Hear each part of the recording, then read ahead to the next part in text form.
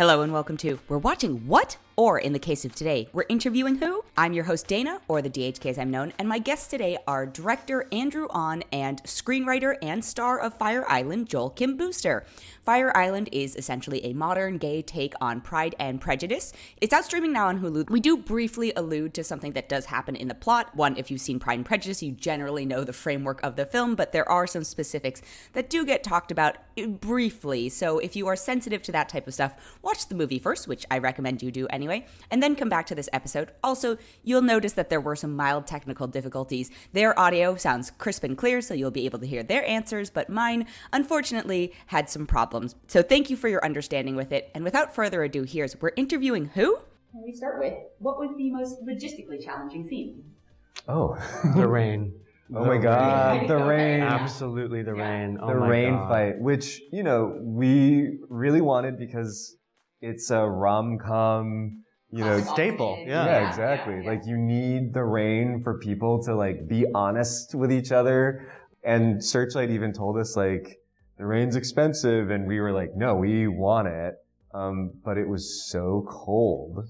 Freezing cold. And in fact, they would rush us, like they would cover us in these like FEMA disaster blankets, rush us into a warming van in between takes. And at one point, the medic came and took my temperature, and he was like, well, we have to take a break because your temperature is so low, it's not even registering on the thermometer.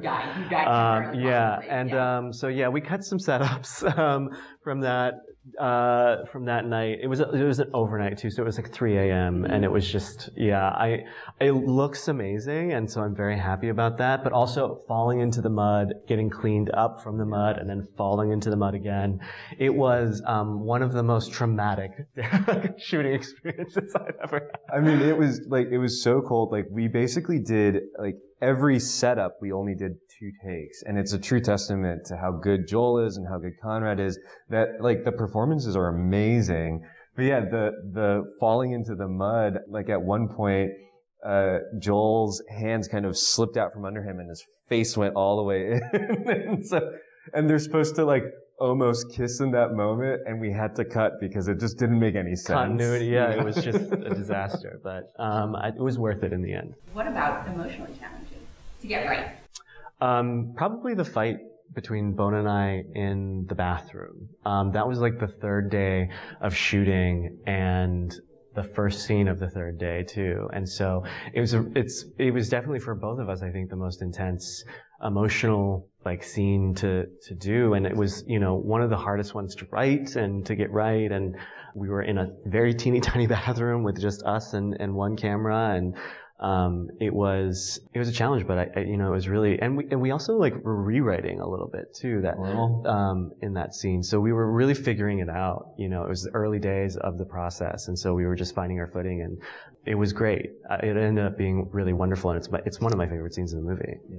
It's such an important moment for them as friends, where like it's a real come to Jesus, you know, and I think it's tricky when it's so early in the shoot to kind of get plugged into that headspace. But, you know, like Joel and Bowen, I think because, you know, they understood the characters so well because of, you know, just their comfort and generosity with each other. Like that scene, you know, you can tell it's a fight between 2 people who really love each other, and that's why they're fighting so much.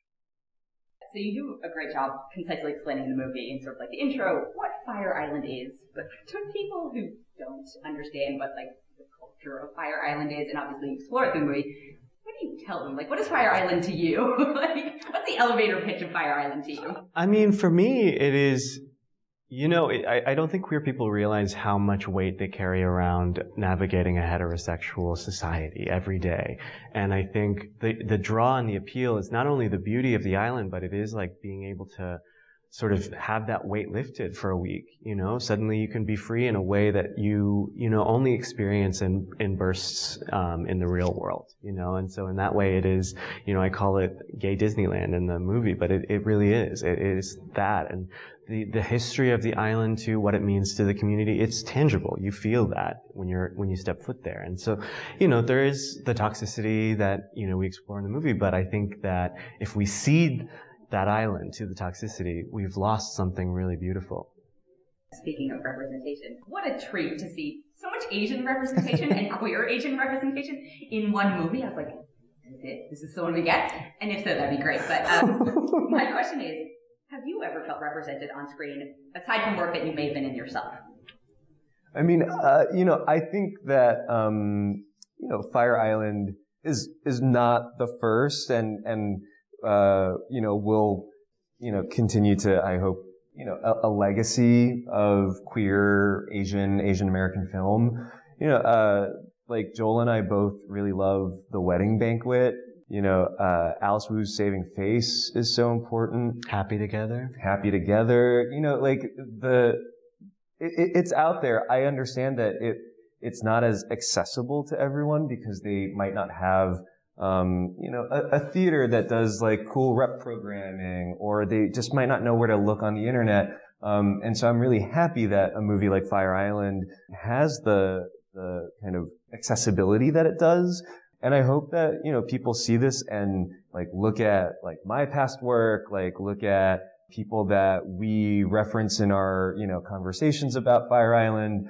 And then we hope that it inspires future work, that people watch this and they're like, oh, like I can make my own Fire Island, and that, it'll get the kind of platform and opportunity that our film has. We're going to take a quick break and be right back. And we're back. I mean, for me, it's Margaret Cho, and that's why this was so incredible working with her. I mean, All American Girl was really transformative for me as a child to see that on TV, to see an Asian American family, who were not the butt of the joke, and I think that she really opened my eyes to what was possible for me as an Asian American in this industry. I don't know if I would be doing this now if it weren't for Margaret Cho. So, she was hugely representative. Amazing. And so awesome. Love her. Yeah. Just shifting gears a little bit. What was the biggest change from the first iteration of the script that you wrote to the one we saw on screen? Wow. There is a bet. There is a structure of the first iteration that came. It was a network note from the original studio, Quibi, and it was basically like they were competing to see who could get laid first on the island.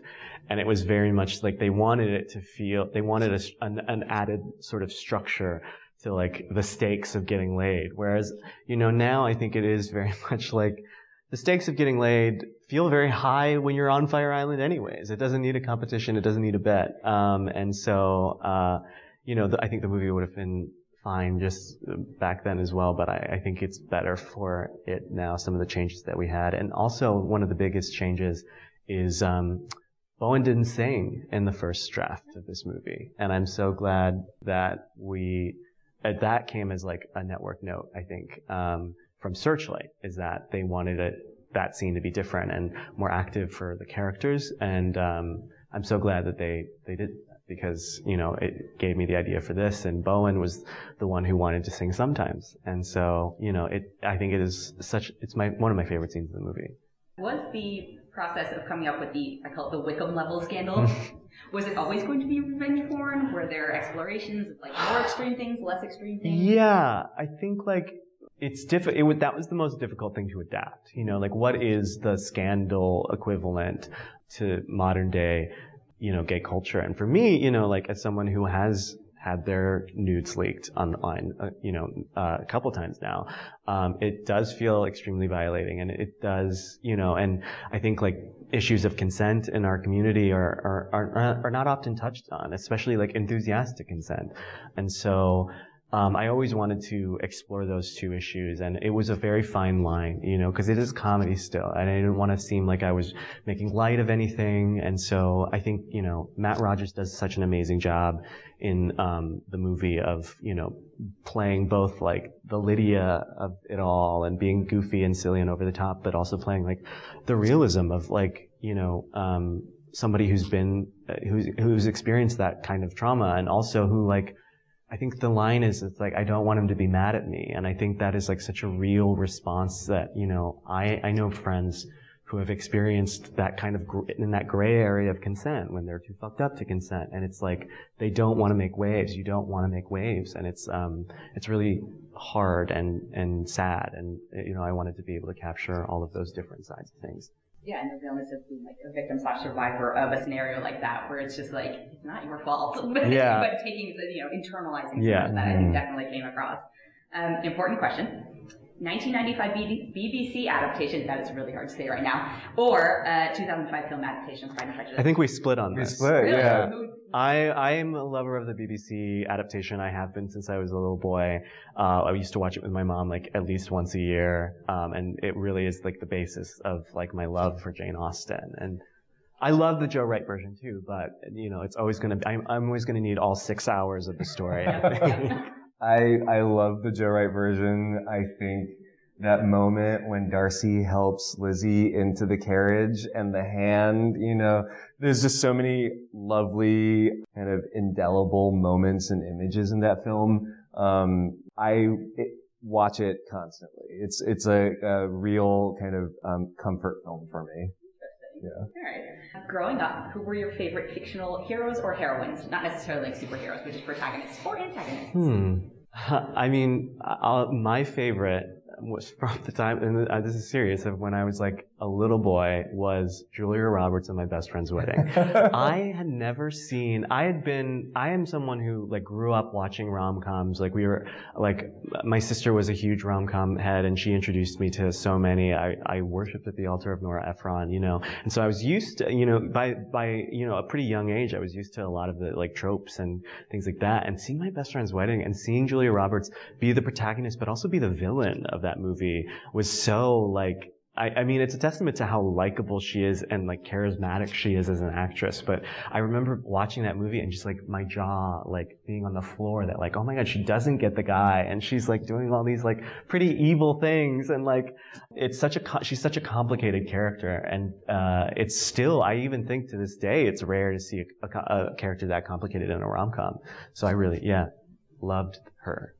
I'm trying to think. I mean, it might be kind of silly, but like, I loved Jackie Chan films as a kid, and I like read his autobiography, which I don't think he actually wrote himself. But there's also a second part, did you know?